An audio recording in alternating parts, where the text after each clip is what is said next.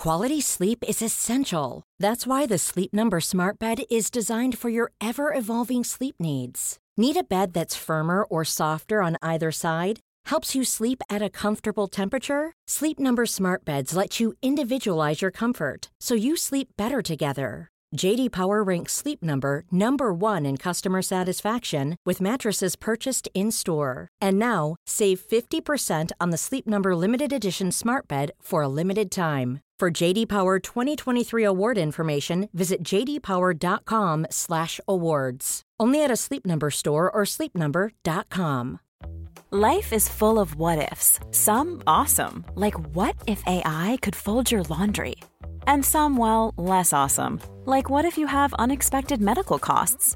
United Healthcare can help get you covered with Health Protector Guard fixed indemnity insurance plans. They supplement your primary plan to help you manage out-of-pocket costs. No deductibles, no enrollment periods, and especially no more what-ifs. Visit uh1.com to find the Health Protector Guard plan for you.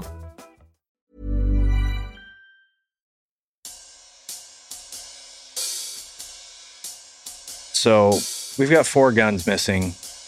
That worries me because when there are guns out there and whoever gets their hands on that gun, we have to encounter that gun on the street.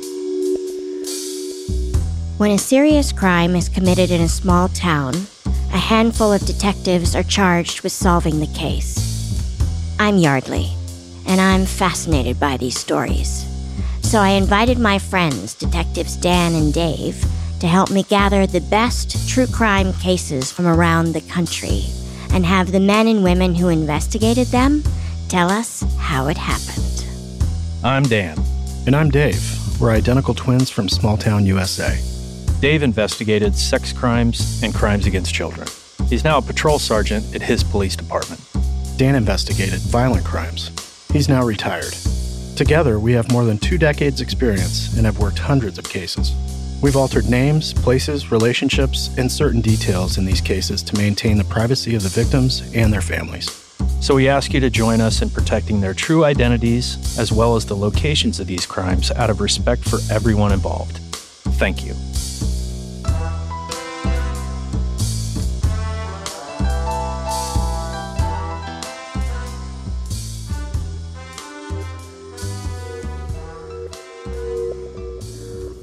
This is a case that has a lot of threads, but it's really a crime of revenge, and it all begins with a house burglary.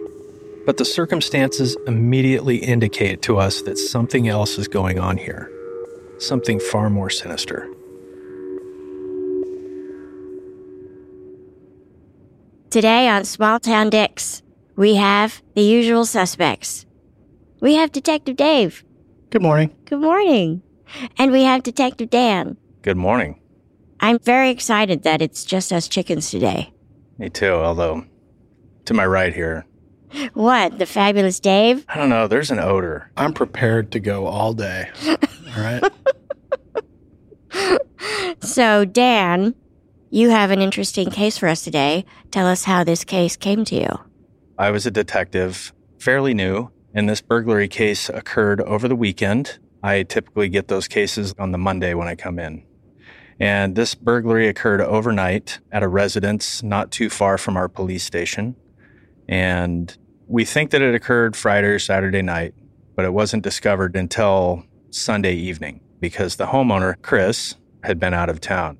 So Chris, when he reports the burglary, he talks to a patrol officer, and the patrol officer takes the report, and some interesting things come to light in this report. So in our area, we have a couple music festivals that occur during the summer. And Chris, the resident here, he was out of town at one of these festivals, and he had actually advertised that on his social media that he was going to be out of town at this festival. So Chris has 3 working surveillance cameras at his house, and he says that from like 10:30 until midnight, the cameras were not working. His cameras are on the outside of his residence, and he notices that the cables have been clipped. So somebody was aware of where these cameras were. Unfortunately, the way he wired these cameras, he went up the outside of his house, not through the eaves, like directly into the back of the cameras. So people had access to those lines and they just clipped the cables. There's still a camera there. They didn't take the cameras down, but there's no feed.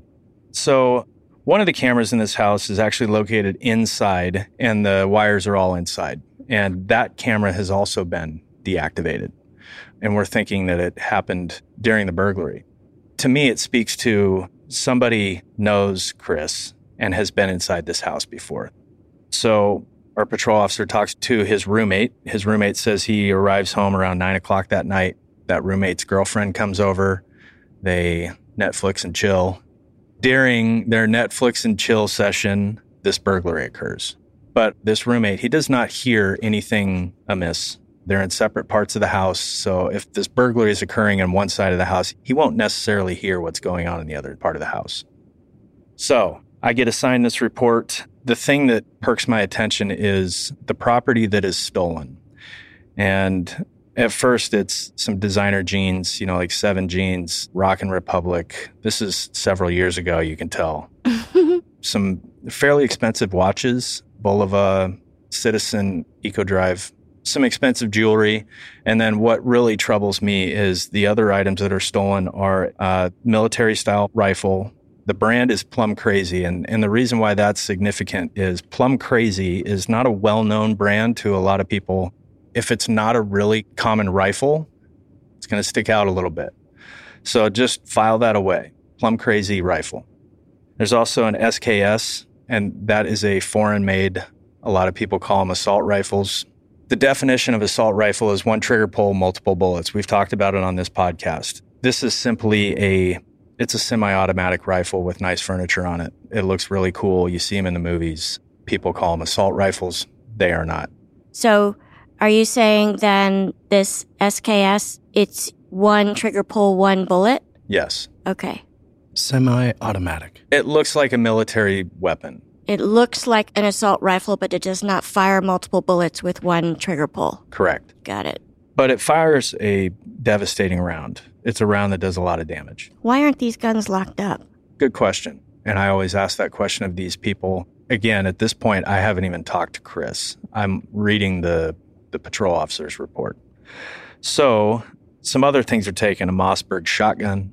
It's a lot of firearms. Yeah, so the other item that is stolen is a Glock handgun. Is he ex-military or something? What's with the... No, he just likes guns. All right. He may have hunted with the Mossberg shotgun. It's a pretty common bird hunting shotgun. So we've got 4 guns missing. That worries me because when there are guns out there, I'm guessing whoever stole these guns has probably had a prior history with the police. I'm not saying that whoever my suspect or suspects are going to use these guns to commit a crime. They're probably going to sell them for dope. And whoever gets their hands on that gun, they could use one of these guns against me. My brother, my other brothers and sisters in blue. That's what bothers me. People, when they leave guns in their car and their center console and their car gets broken into and that gun gets taken, Whoever stole that gun, eventually we're going to encounter them on the street. And they're either going to be trying to victimize an innocent person or they're going to try to use it on us when we arrest them. So I'm reading this report. I start on it. I really don't have any leads at this point. Are there no, obviously they've dusted for fingerprints and stuff, but... No evidence found at the scene. We don't have any video. Where this house is, our patrol officer looks for neighboring houses to see if they have video. There's none. So we're kind of at a dead end. This isn't forced entry. It's somebody walked right in. It is forced entry. So they entered through a window and they used a pallet up against this window to kind of help them kind of climb up the wall. There was a pallet on the side of the house and it's kind of like a ladder. So they leaned it up against the house and walked up the pallet so they could stand on the pallet and be able to remove this property from the window, which kind of makes me think that maybe there's 2 people involved. Otherwise, you'd probably just be chucking the stuff out of the window. You'd make noise. I'm stunned that this guy who's having his Netflix and chill with his girlfriend hears nothing. So this roommate so he wakes up in the morning. I think his girlfriend left at like 9 a.m. the next morning, and he left for work at like 1 o'clock. He didn't even notice the house had been burglarized. I'm guessing the house is so divided that they don't... They live separate lives and they each have their own room, and It makes me think that whoever burglarized this place specifically wanted to get into one room and they didn't even venture into any other part of the house. All of these items were stolen only from Chris's room. Correct. So if you were profiling this criminal, what do you think of this criminal at this point? We must know him intimately. Yeah. Know that his closet and bedroom contain these things. And that the door is probably closed. Yes. So when I finally make contact with Chris, well, who's got it out for you? Who'd you piss off? Is he at a loss when you ask him that question? He kind of is, and it kind of makes me wonder if maybe he's pissed off multiple people and he's trying to narrow it down that way. So a few days later, I'm still working on this case, but it's open and kind of suspended at this point. I'm waiting for something. Like, give me something that I can chase down. I've already checked pawn shops to see if these guns have been pawned off or the jewelry. Did he have the serial numbers for these weapons? He did. Okay. Very important to us that you keep serial numbers. I mean, if a gun's stolen, the serial number kind of gives it away for us. Is there a tracking index? NCIC and LEDS. What do those stand for? LEDS is Law Enforcement Data System. And it tracks firearms. We'll enter the serial number, make and model, caliber, color, description. We can run a serial number and it'll come back, and then we cross-reference and make sure that the make and model and all that stuff are correct. And we do that with bicycles, TVs, laptops, iPhones, anything that's got a serial number and it's stolen. If we've got that serial number and a description of the item, we'll list it as stolen. And nationwide, if somebody came across that across the country, they run that serial number for this gun or this bicycle, it'll return as stolen out of this agency on this date. This is the case number and who to contact. Right. That's fantastic. Yeah. And what's NCIC? So NCIC, National Crime Information Center, it's the same thing. They're just two databases that we can access. So I also go to secondhand stores around here, and we have a few around town where they will take clothing. Because you're looking for the designer jeans. Yeah. There's nothing that really matches. So that's kind of a dead end for me too. So I'm kind of dead in the water at this point. So I'm waiting around. One afternoon, I get a phone call from our neighboring agency, and it's one of their patrol officers, and this guy's an all-star over there. And I can't say his name, obviously, because we changed the names, but if you're listening, you're awesome, bud. He gives me a call and says, hey, man, I just arrested somebody outside a certain address that I'd actually served a search warrant on before. So we were all kind of aware of this house, and this cop in the neighboring agency stopped somebody, and that person had a warrant, and they also had dope on them, meth, and he started talking. He wanted to get out of his charges, so he's going to start giving people up. One of the things that he's offering to this police officer is, hey, I know about a burglary that happened a few days ago that a bunch of guns were stolen. Do you guys want to know about that? Oh, shit. Yeah, and all cops want to hear about that. Yeah. So he says yes. He looks up the information that this informant is giving, and it's pretty obvious that he's talking about the burglary where Chris lost his guns and his jewelry and his jeans. So I drive over to the neighboring agency, and I have a sit down with this man that's been arrested who's offering this information. And he's got some fairly good details. He gives me an exact address, and he gives me an actual suspect name. And so I walk back out. I print off a picture of the suspect, and our suspect name is Adam. And I haven't even presented the photo of Adam to this informant. I'm just walking with it in my hand, and he sees it and goes, that's him. Oh, wow. Since Adam is known to my informant, I don't have to do a photo array, like a lineup with 8 photos, because they're known to each other. He can just confirm, like, yep, that's the guy I'm talking about. So I do a little background on this gentleman, Adam. He's got priors for some petty theft and everything, but it's pretty obvious that Adam is getting worse. He's on his way to becoming a regular. He's dabbling in dope dealing. He's on a dark road, that's for sure. How old is Adam? Adam's in his mid-20s. Does he have a job? No. Okay. So I ask this informant if he's able to go over to Adam's house and do a dope deal. And he says, absolutely, I can go over there and I can do a dope deal. I can go buy dope from that house.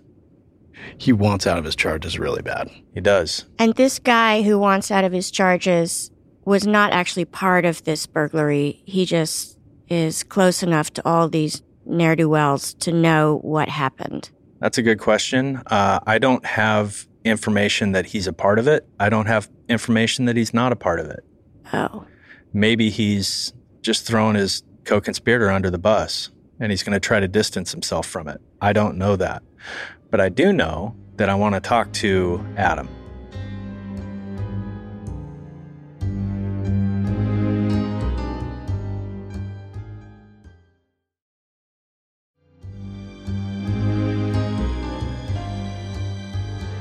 So we send our informant in. It was Detective Kyle and I, who's been on the podcast before. He works dope for our agency. So I want to say it was late on a Friday night, and it's real late. Like, we're talking 10 o'clock, and I have to call Kyle in, and I've been working on this thing all day. And Kyle comes in, and we set up this controlled buy.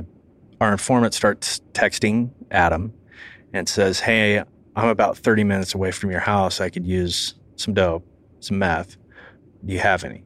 They talk in code. I don't remember the exact words, but it's pretty clear that, yes, I can accommodate you, and you should come over right now.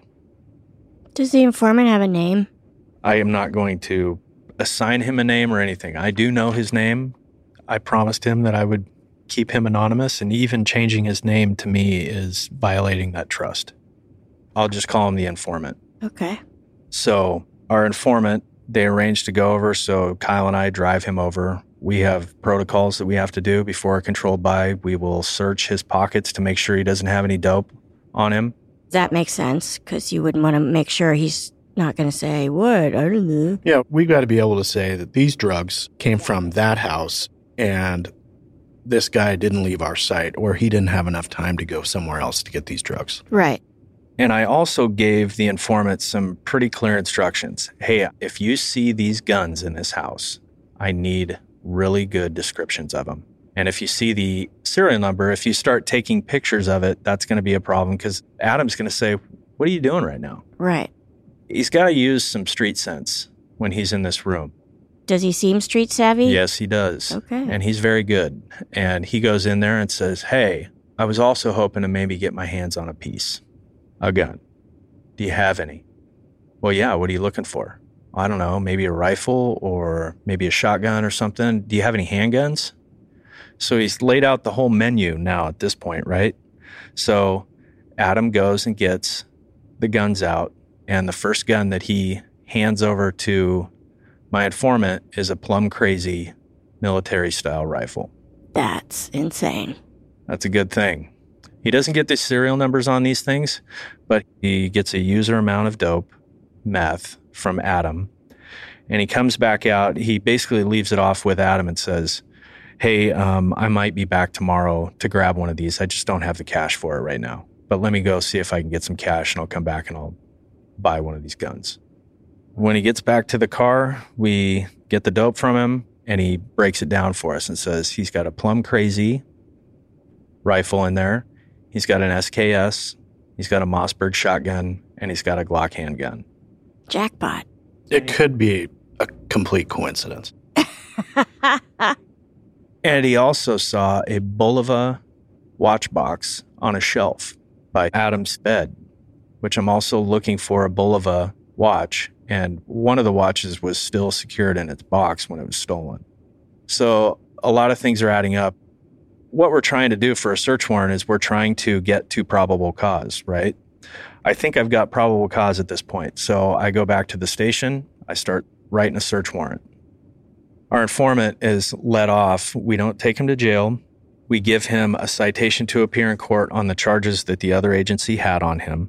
Why is that? I cleared this with a DA. He did not have serious or persons crimes that he was being charged with. He had a failure to appear. We had to get that signed off by the court. Like, we'll just assign him a new court date. A lot of things were going on behind the scenes that we were able to take care of, and he didn't go to jail that day. He got a citation to appear in court like 2 weeks out. So he's trying to clear his charges of buying dope. It just sets this out so we can work behind the scenes. Basically, he's working for consideration. Hey, I'll do this for you if you guys will help me out over here. And the caveat is, well, this thing that you're doing for us better pay off. You better be giving us good information. So when it is good information and you're catching a bigger fish over here, this petty stuff over here that he's on the hook for, we can take care of it. It can go away, or he can get a really light slap on the wrist. It's a deal for him. I see, but you're delaying that ultimate decision for 2 weeks. Right. Yeah. It's an arrest on paper. It's basically a promise to appear in court. It's not a custodial arrest. Meaning you're not actually in a jail. Yeah, I'm not taking him to jail and booking him in. It's a promise to appear in court on a certain date. Okay. So I write this search warrant. I write this search warrant based on the dope deal. And the DA doesn't like it that much. I'm dealing with this one DA and they don't like it that much. I'm looking for guns, but I'm trying to get into the house based on a dope deal. I wrote it for the guns too, but the DA was somebody who doesn't do a lot of drug cases. But Kyle does these dope deals all the time. And he's like, dude, I'm telling you, man, you're like, your money, your gold. We did everything right. So finally get the search warrant blessed. So now we're into Saturday now. And now I've got to rally my team, my other detectives. So Dave was one of them. George, all my guys. Easy overtime. I'm all about that. So I go get the search warrant signed at the judge's house on a Saturday morning. He says, stay safe, which is pretty standard for the judges whenever we're serving a search warrant. We appreciate that. And off I go. So Adam's house is in this cul-de-sac in a residential neighborhood. There are kids everywhere. There's a playground right behind this house, a big park and a playground. So you sort of have a fatal funnel and you have potential liabilities all around you. It's not ideal. Yeah. So how are we going to handle this? Well, I talked to Sergeant Dave, our supervisor. Sergeant Dave says we're going to handle this like a knock and talk. And my experience in, if I just go up and knock on the door at Adam's house and say, hey, it's Detective Dan, you want to have a chat? He's going to slam the door in my face and say, no, I do not. I always wanted my knock and talks to be backed up with a search warrant. Yeah. So Sergeant Dave, he goes up. We're all about 100 yards down the road, waiting out of sight of the house. Sergeant Dave has a radio with him. He knocks on the door. Adam's mother comes to the door and says, what's going on? Sergeant Dave says, I need to talk to Adam. Just to the left of the front door is a stairway going up to the second floor of this duplex. And Adam kind of peeks his head down where Sergeant Dave can see him. Sergeant Dave says, hey, come on down here. Thankfully, Adam complies and comes down. Sergeant Dave gets on the radio and says, I'm talking to Adam right now. You guys can come up. So we all come up. I introduce myself to Adam and his mother. I go sit him in the living room of this house. I've got a patrol officer because we like to take a patrol officer with us just so we have a uniform presence. Because a lot of people look at plainclothes detectives who are in unmarked cars and think that the world is ending. Or they think that other guys are robbing them. You guys aren't real cops. Oh. Right. Interesting. So we bring a uniformed police officer in a marked patrol car to be kind of like, oh, that's the actual police. So I go and sit down with Mom and Adam, and I read them the search warrant. And the first thing I say to him is, where are the guns? And he kind of motions with his head and his eyes upstairs. Meanwhile, I've got my boys, the detectives. When you guys get upstairs, you kind of break up and say, George and I will take this room, so-and-so will take that room. And it's not a big duplex. It's maybe, 900 square feet? Right. So you've got living room and kitchen downstairs. Upstairs, you've got 2 bedrooms and a bathroom. Oh, okay. So pretty compact. Yeah. So they start searching upstairs, and I asked Adam where he got the guns from. And he was pretty quick to say, I got them from a buddy named Jason. So he gives me Jason's full name. He got them from Jason a few days prior, and Adam had agreed to store these guns for Jason.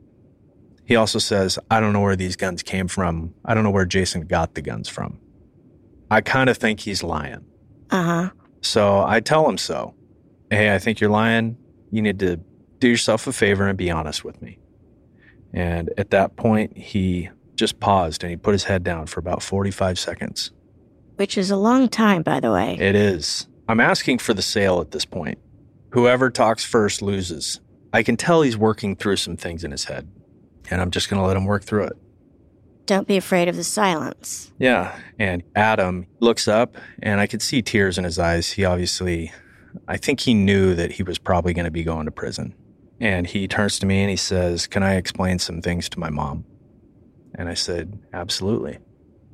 So Adam's on the couch. She's off the back patio through the rear slider of the house, probably 8 feet away from him. So she's not listening. She's listening. Oh. The door's open. She's sitting on the back patio smoking. And so the uniformed patrol officer and I go stand on the patio to make sure that he's not going to take off, because there's a park. There's no fence behind this house. There's just a park there. He can beat feet, and I'm pretty fast, but I don't know that I'm going to catch Adam. Let's keep it fairly contained. So he has a talk with his mom, and he looks up at me and he says, "Okay, I'll tell you where I got the guns." What is the talk with his mom? I didn't hear everything they were saying. He was kind of whispering in her ear, but it was emotional. She was hugging him, and I think it was, "Mom, I'm probably going to prison. I'm going to be honest with this guy. What do you think I should do?" And I think she said, "Yeah, you need to be honest with him."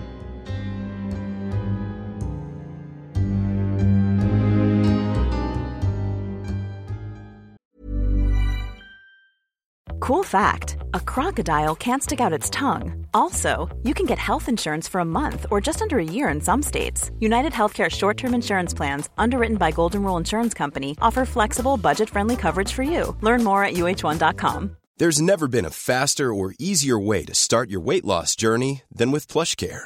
PlushCare accepts most insurance plans and gives you online access to board-certified physicians who can prescribe FDA-approved weight loss medications like Wegovy and Zepbound for those who qualify. Take charge of your health and speak with a board-certified physician about a weight loss plan that's right for you. Get started today at plushcare.com/weight loss. That's plushcare.com/weight loss. plushcare.com/weight loss. Hey folks, Detective Dave here.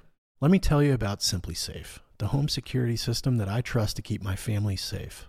I depend on SimpliSafe to provide me and my loved ones with 360-degree coverage of my property and valuables. I love the variety of monitoring sensors available with SimpliSafe Home Security.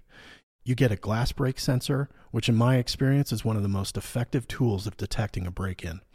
In addition, SimpliSafe offers motion sensors, entry sensors, sirens, and flood and fire detection. With SimpliSafe Home Security, I have the flexibility to use keypads at multiple entries at my house. This option is especially important to me and my family.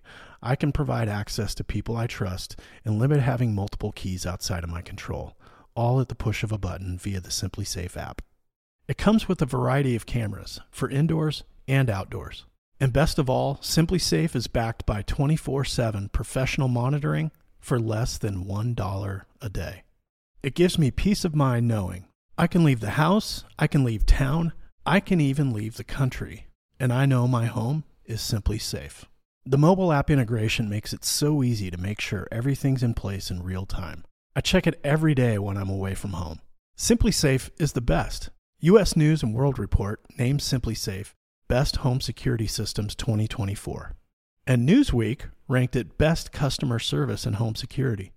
With SimpliSafe, there are no contracts. And if you're not happy with the service or the product, they have a 60-day money-back guarantee. SimpliSafe has given me and many of our listeners real peace of mind. We want you to have it too. Right now, get 20% off any new SimpliSafe system with Fast Protect monitoring at simplisafe.com/smalltown. That's simplisafe.com/smalltown. There's no safe like SimpliSafe.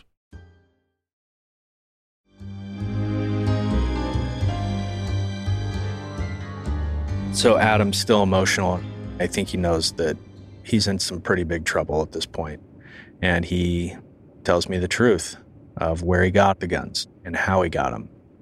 So Jason, his friend, gets a hold of him one night and says, "Hey, do you need any money?" Adam, who's a petty drug dealer, is always looking for a way to make some money. Jason explains to Adam that Chris, our victim, had intercourse with Jason's girlfriend and Jason was upset about it.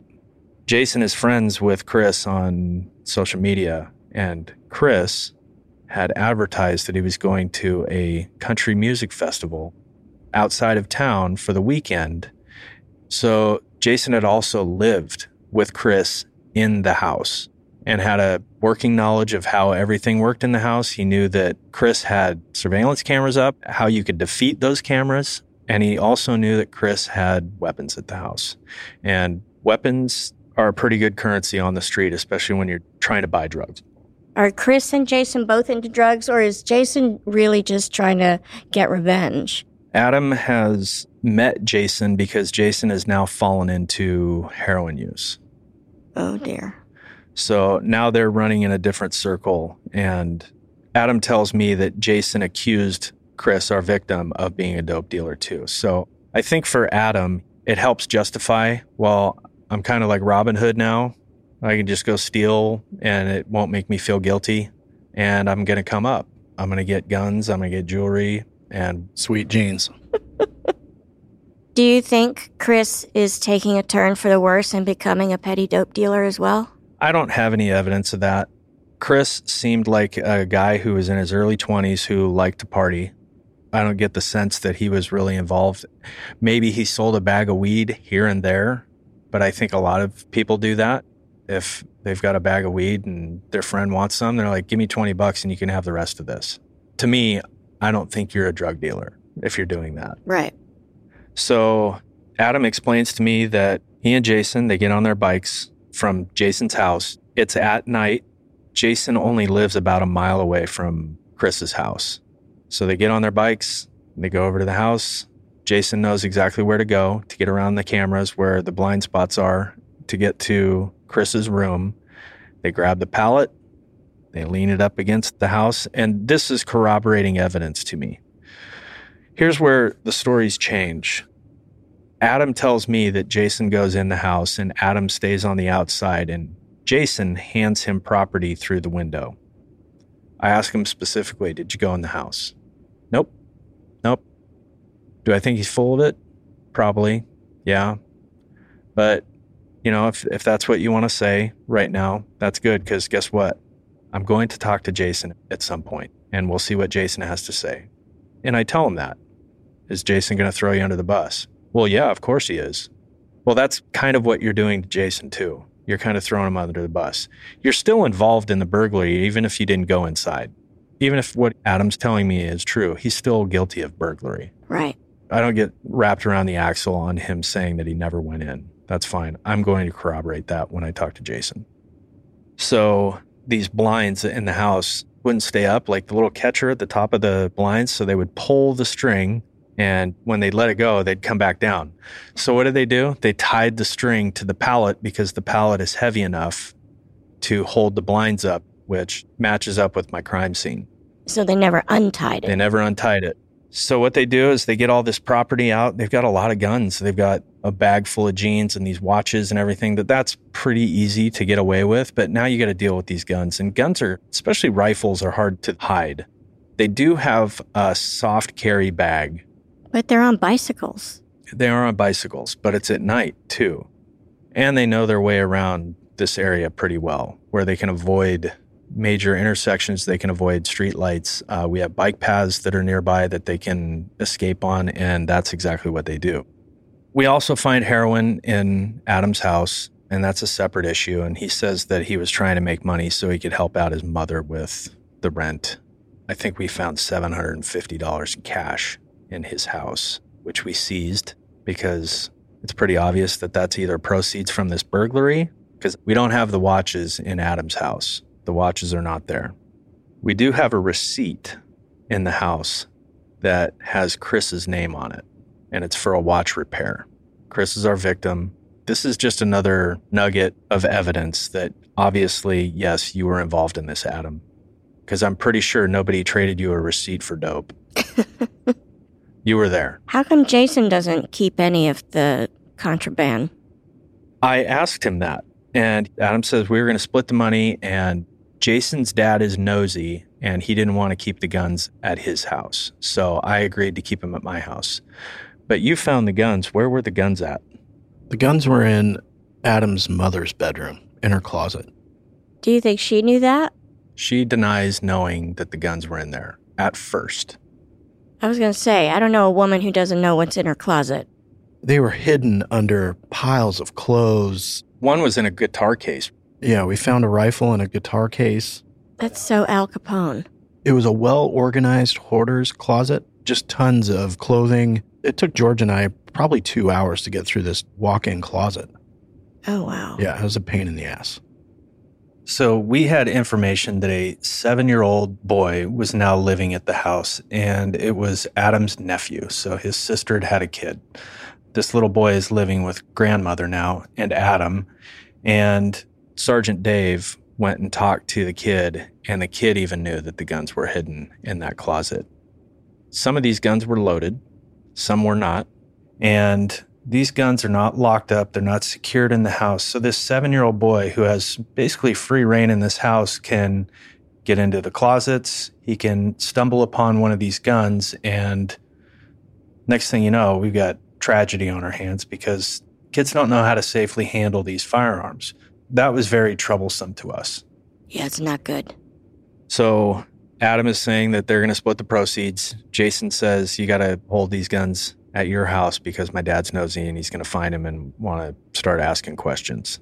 So I take Adam to jail. We seize all this evidence that we found. He had like a pretty expensive spotting scope, like a hunting spotting scope that was still in the plastic packaging. Adam is not a hunter. And we were wondering, where'd you get this? And he says, oh, I bought it just because I like to go sightseeing. He's into birding and Uh-huh. typical. What's interesting is fairly close to Adam's house is a big box outdoor supply company. Ah. But why would you steal that? They're worth a lot of money. So if you think about Craigslist, people love to go to Craigslist. And if you're able to steal something like that and get it on Craigslist for, half the price of what it's actually worth, people will buy that in a heartbeat, especially if it's still in the packaging. Okay. Yeah. We couldn't confirm. I actually called this big box store, this outdoor store, and they said maybe it was stolen from us, but we don't have proof that it was, so we can't press charges on that. But it was worth a few $100s. Right. So the next day, I grab a patrol officer and we go over to Jason's house. It's been a long day. I've been up for a lot of hours at this point, and it's like, okay, I got the guns at least. I'm not too worried about the jeans. It's obvious to me that Jason is involved in this because Adam doesn't know Chris. And why would he just throw out this guy's name? And it was obviously targeted. They only hit one room. They knew how to defeat the cameras. So I take this patrol officer the next day over to Jason's house, and we're knocking on the door. Nobody answers. While we're up on the front porch, Dad arrives home. And I've got a uniform patrol officer with me, and then me, I'm in my civvies, my just regular clothes. And I introduce myself. I'm Detective Dan. I need to talk to your son. Do you think he's home? Yeah, he's home. He's probably sleeping. It's like 3 p.m. Jason doesn't work, but I know he's using heroin, so that kind of explains things to me. So Dad goes and wakes up Jason. Jason comes out. He looks somewhat surprised to see me, but not totally surprised to see me. I introduce myself. I let him know right off the bat, hey, I'm going to be asking you some pretty direct questions, and I have to advise you of your Miranda rights. I give him his rights, say, hey, you still wanting to talk to me? He says, yeah. So Jason was pretty quick to start talking. He didn't want to give me consent to get in the house at first, but I kept talking to him, and he didn't have really a history. I knew he had some drug arrests, but he wasn't a bad dude. He's obviously got substance abuse problems, which is probably driving this, and then the revenge part of it.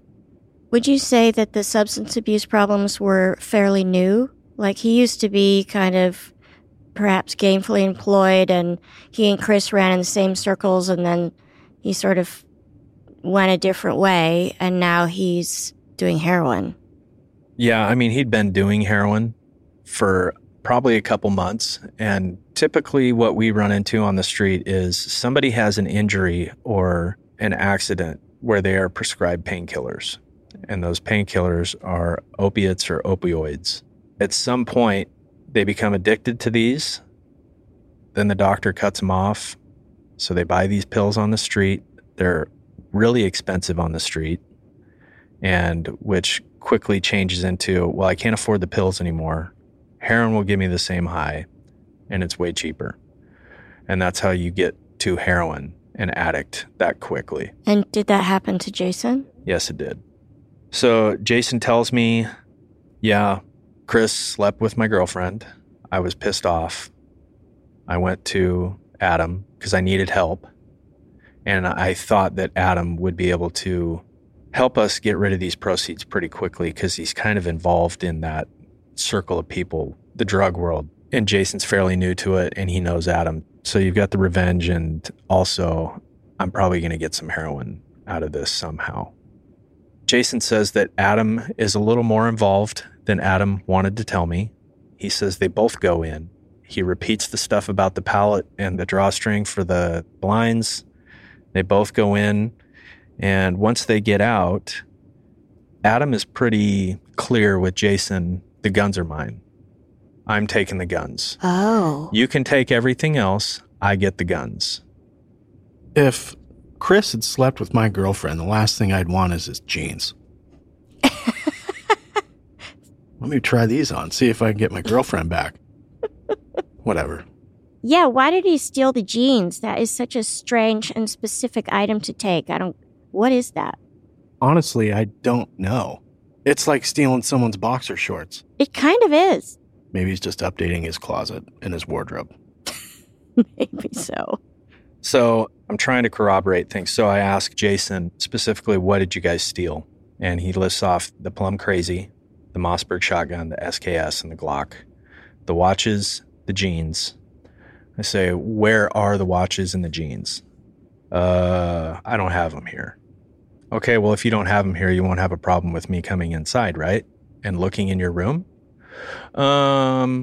We do the dance a little bit, and he says, you know what? Yeah, you can come in. I have him sign a consent form. I go into his room, and it looks like a bomb went off in his room. It is the messiest room. There are clothes everywhere. You can't even see the bed. You know there's a bed in there, but it's a mountain of stuff. It just shows me that this guy's life, I mean, he's circling the drain at this point.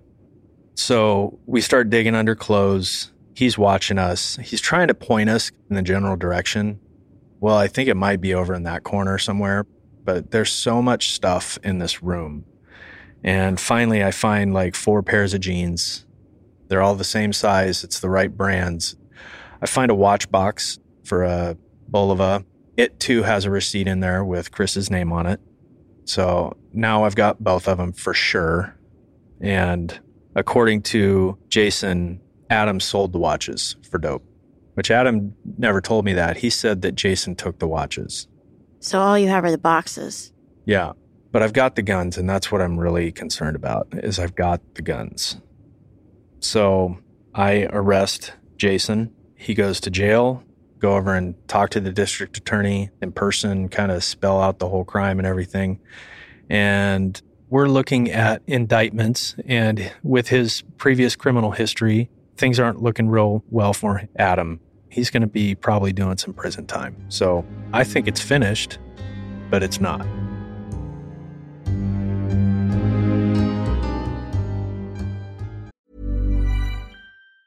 Planning for your next trip? Elevate your travel style with Quince. Quince has all the jet-setting essentials you'll want for your next getaway, like European linen, premium luggage options, buttery soft Italian leather bags, and so much more. And it's all priced at 50 to 80% less than similar brands. Plus, Quince only works with factories that use safe and ethical manufacturing practices. Pack your bags with high-quality essentials you'll be wearing for vacations to come with Quince. Go to quince.com/trip for free shipping and 365-day returns.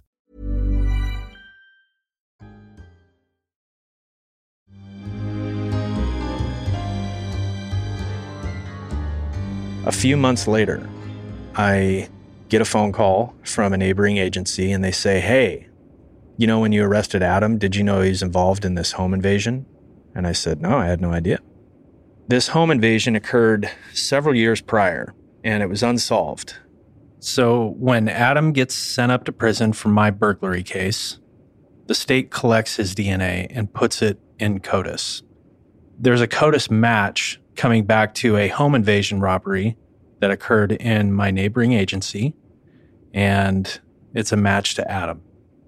So several years ago, Adam and this unknown assailant go do this home invasion robbery at a marijuana grow, which is pretty typical for us. I would say 99% of the home invasion robberies that we investigate are tied to marijuana. And this was before marijuana was legal in your state? Yeah, and honestly, it continues. If you've got large quantities of marijuana, that stuff goes for a lot of money in other states where it's not so available. So our home invasion robberies are almost exclusively marijuana related. When word gets out that there's a marijuana grow somewhere, especially if there's stuff going on the side, and they know that there's going to be cash there, it makes you a target. And that's what happened in this case. So Adam and this unknown assailant go to this marijuana grow because they're going to rip these people for cash. They come inside. There are 2 or 3 people inside. They force them on the ground at gunpoint. And there was a dog that was trying to defend the family. They shot the dog, killed the dog. When the shot gets fired for the dog, Adam and his conspirator get freaked out. Oh, shit. Now people are going to know that we're here. It's loud. So they're trying to hurry. Well, they lose track of one of the people in the house, a female. And that person runs to a side closet, grabs a shotgun, and it's not loaded. But this woman, victim, as Adam and his co-conspirator are running away, swings the barrel of the shotgun and hits Adam in the back of the head and takes a chunk out of his scalp. Oh, shit. So now we've got DNA. And I believe Adam and his co-conspirator shot one of the other people in the house. It didn't kill him, but shot one of these victims, which obviously makes this way worse. So several years later, after I busted him, the DNA matches, and Adam is in a whole lot of trouble now. Adam had a lawyer at that point. He didn't give up his co-conspirator. He didn't give up his co-conspirator in that home invasion? He did not. So they never found out who that was? Well, about a year after this Adam burglary, there was a World Series going on, right? And Dave and I are big baseball fans, and all we want to do is watch the World Series. A couple days prior, Sergeant Dave had come to Detective Kyle and I, and the previous night there was a pursuit where a guy got away from us. We caught a female who was in the car, and she didn't give this guy up. She wouldn't give up his name or anything. So this pursuit was pretty harrowing. I think he had run into a couple patrol cars while trying to get away, and then he went up into a wooded area and he got away. And nothing pisses off Sergeant Dave more when they get away. So Sergeant Dave came to us and said, I want you to find out who this guy is and where he's at. So Detective Kyle and I started working on that. I went over to the girl's house. She was really young. I think she was a year out of high school. She was young and innocent, lived in a nice neighborhood. Like, you're just wondering, how did you get involved with this dude over here? Whoever this dude is.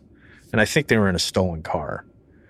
So I talked to this girl, and she's pretty scared at this point. She doesn't want to be a snitch, but at the same time, she's like, I don't even know what's going on. The police are in my house. I'm talking to the mother. The mother is pretty adamant, like, you are going to tell him. You're going to tell this detective exactly what happened and who that guy is. The girl's playing dumb. He told me a first name, but he didn't tell me a last name. Things like that. So, hey, can I get into your phone? Yeah. She's texting the guy, so we're able to run this phone number. We're able to tie it back to a certain person. This guy, his name is Byron, and through some other informants, we develop a lead on where Byron is and what Byron is driving. And we find out information that he will be carrying a Glock handgun, for sure. Is it the Glock handgun that... no. It's a different Glock. Okay. We run a CCH on him. A CCH? Computerized criminal history. Oh, right. We find out that he's a convicted felon. He can't have a gun. This guy, Byron, always runs, always fights. he's a problem. And so when you're dealing with guys like that, you kind of already know what to expect when you come across them. So you take extra precautions. Sergeant Dave, meanwhile, is like texting us and saying, have you caught him yet? So I'm working on this all day with Kyle.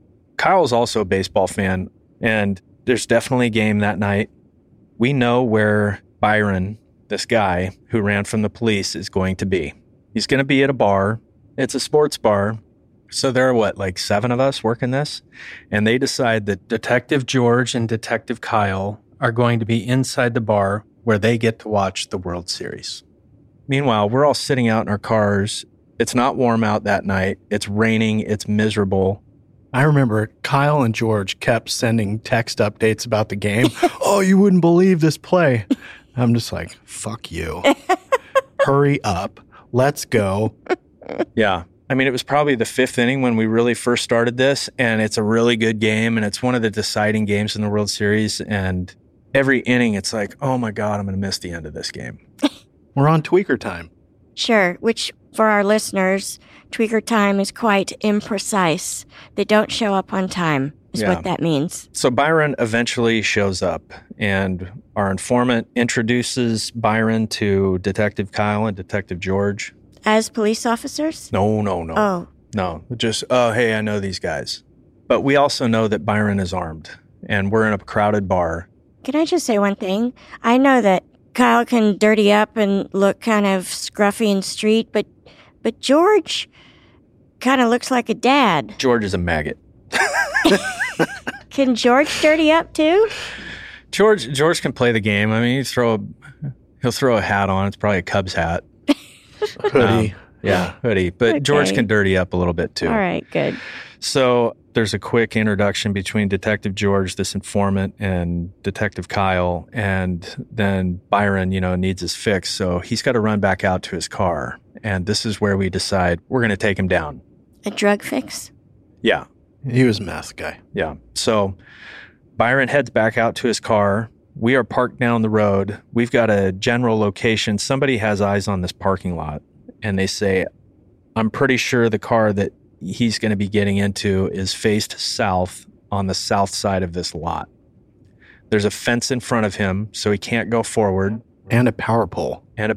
So he can't go forward. The only way he can get out of there is to go back. And there are cars on either side of him. So he's out in the car. We pull in. There just happened to be a parking space right on the other opposite row. So Detective Jeff and I pull in there, and we have our takedown team is Jeff and I, and then my brother and his partner, Matt. We blocked him in the back. They come into the parking lot with their lights on in their unmarked car and get right up on the bumper so this guy doesn't have any room to match his way out of there. And we start giving verbal commands. We tell him that we're police officers. We identify him by name. Byron, get your hands up. You are under arrest. Just to make it clear. I remember we opened the door. He had the meth pipe in his lap. He was just about to use. And we go hands on, grab him, start to pull him out, and the fight's on right away, right there in between 2 cars. And we dump him on the ground. And I remember we could not get a hold of his right hand. It was in his waistband. And we all fear the worst. I know where that hand is going. And he kept a gun in his front waistband, but he has kind of saggy jeans. So when he went to reach for it, he actually knocked it, and it knocked it down, and it was going down his pant leg. So he's reaching for it, and he's really digging. He's got his hand all the way down to his right knee, and he couldn't get it. So we finally wrench his right hand out, and the gun falls out of his pant leg right at his feet. Thank God. Definitely going for the gun. Yeah. So we get him in handcuffs. I take him back to our station, and I question him. And just the worst attempt at, I'm high and I'm crazy that I've ever had in an interview. I couldn't even understand what he was saying because he was acting like he was on the nod, even though he's a meth user. He's not a heroin user. I would say, hey, Byron, I want to talk to you about that chase the other night. I'm sorry, I didn't catch that, Byron. Can you repeat that? It went like that for an hour. Oh, my God. And I tried, and I told him, I tried every tactic, and he just played that game. The reason I bring up Byron is because I'm pretty sure that Byron is involved in that home invasion.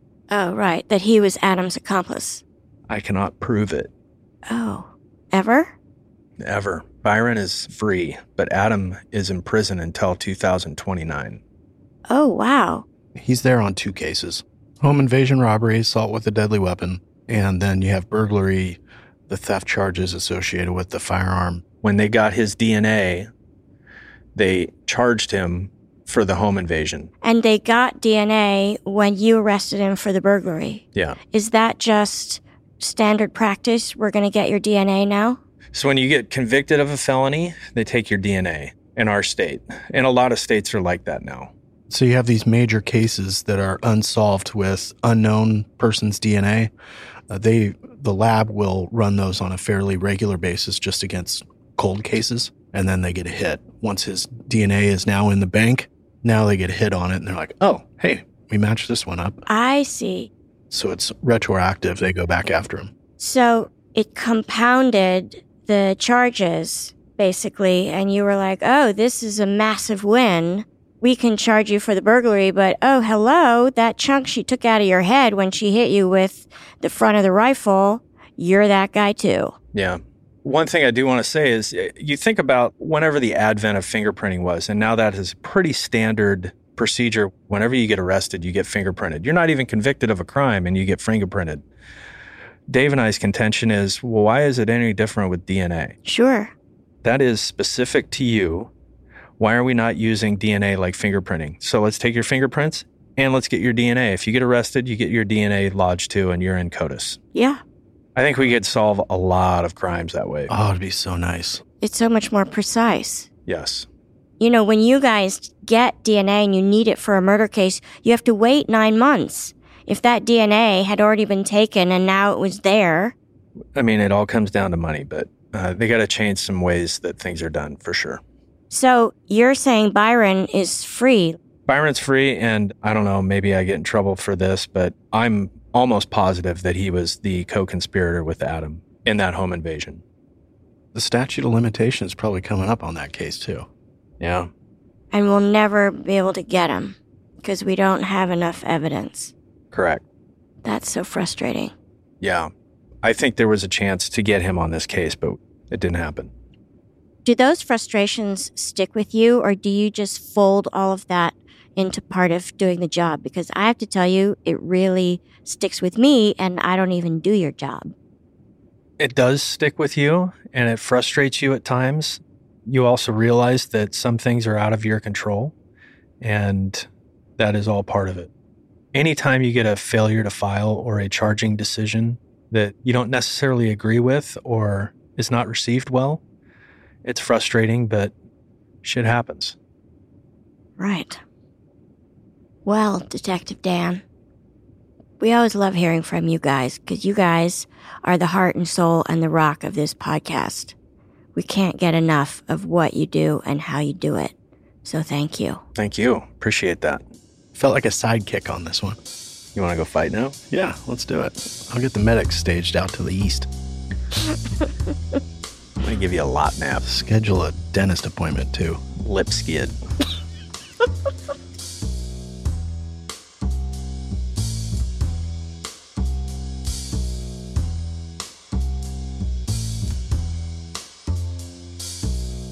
Small Town Dicks is produced by Gary Scott and Yardley Smith and co-produced by Detectives Dan and Dave.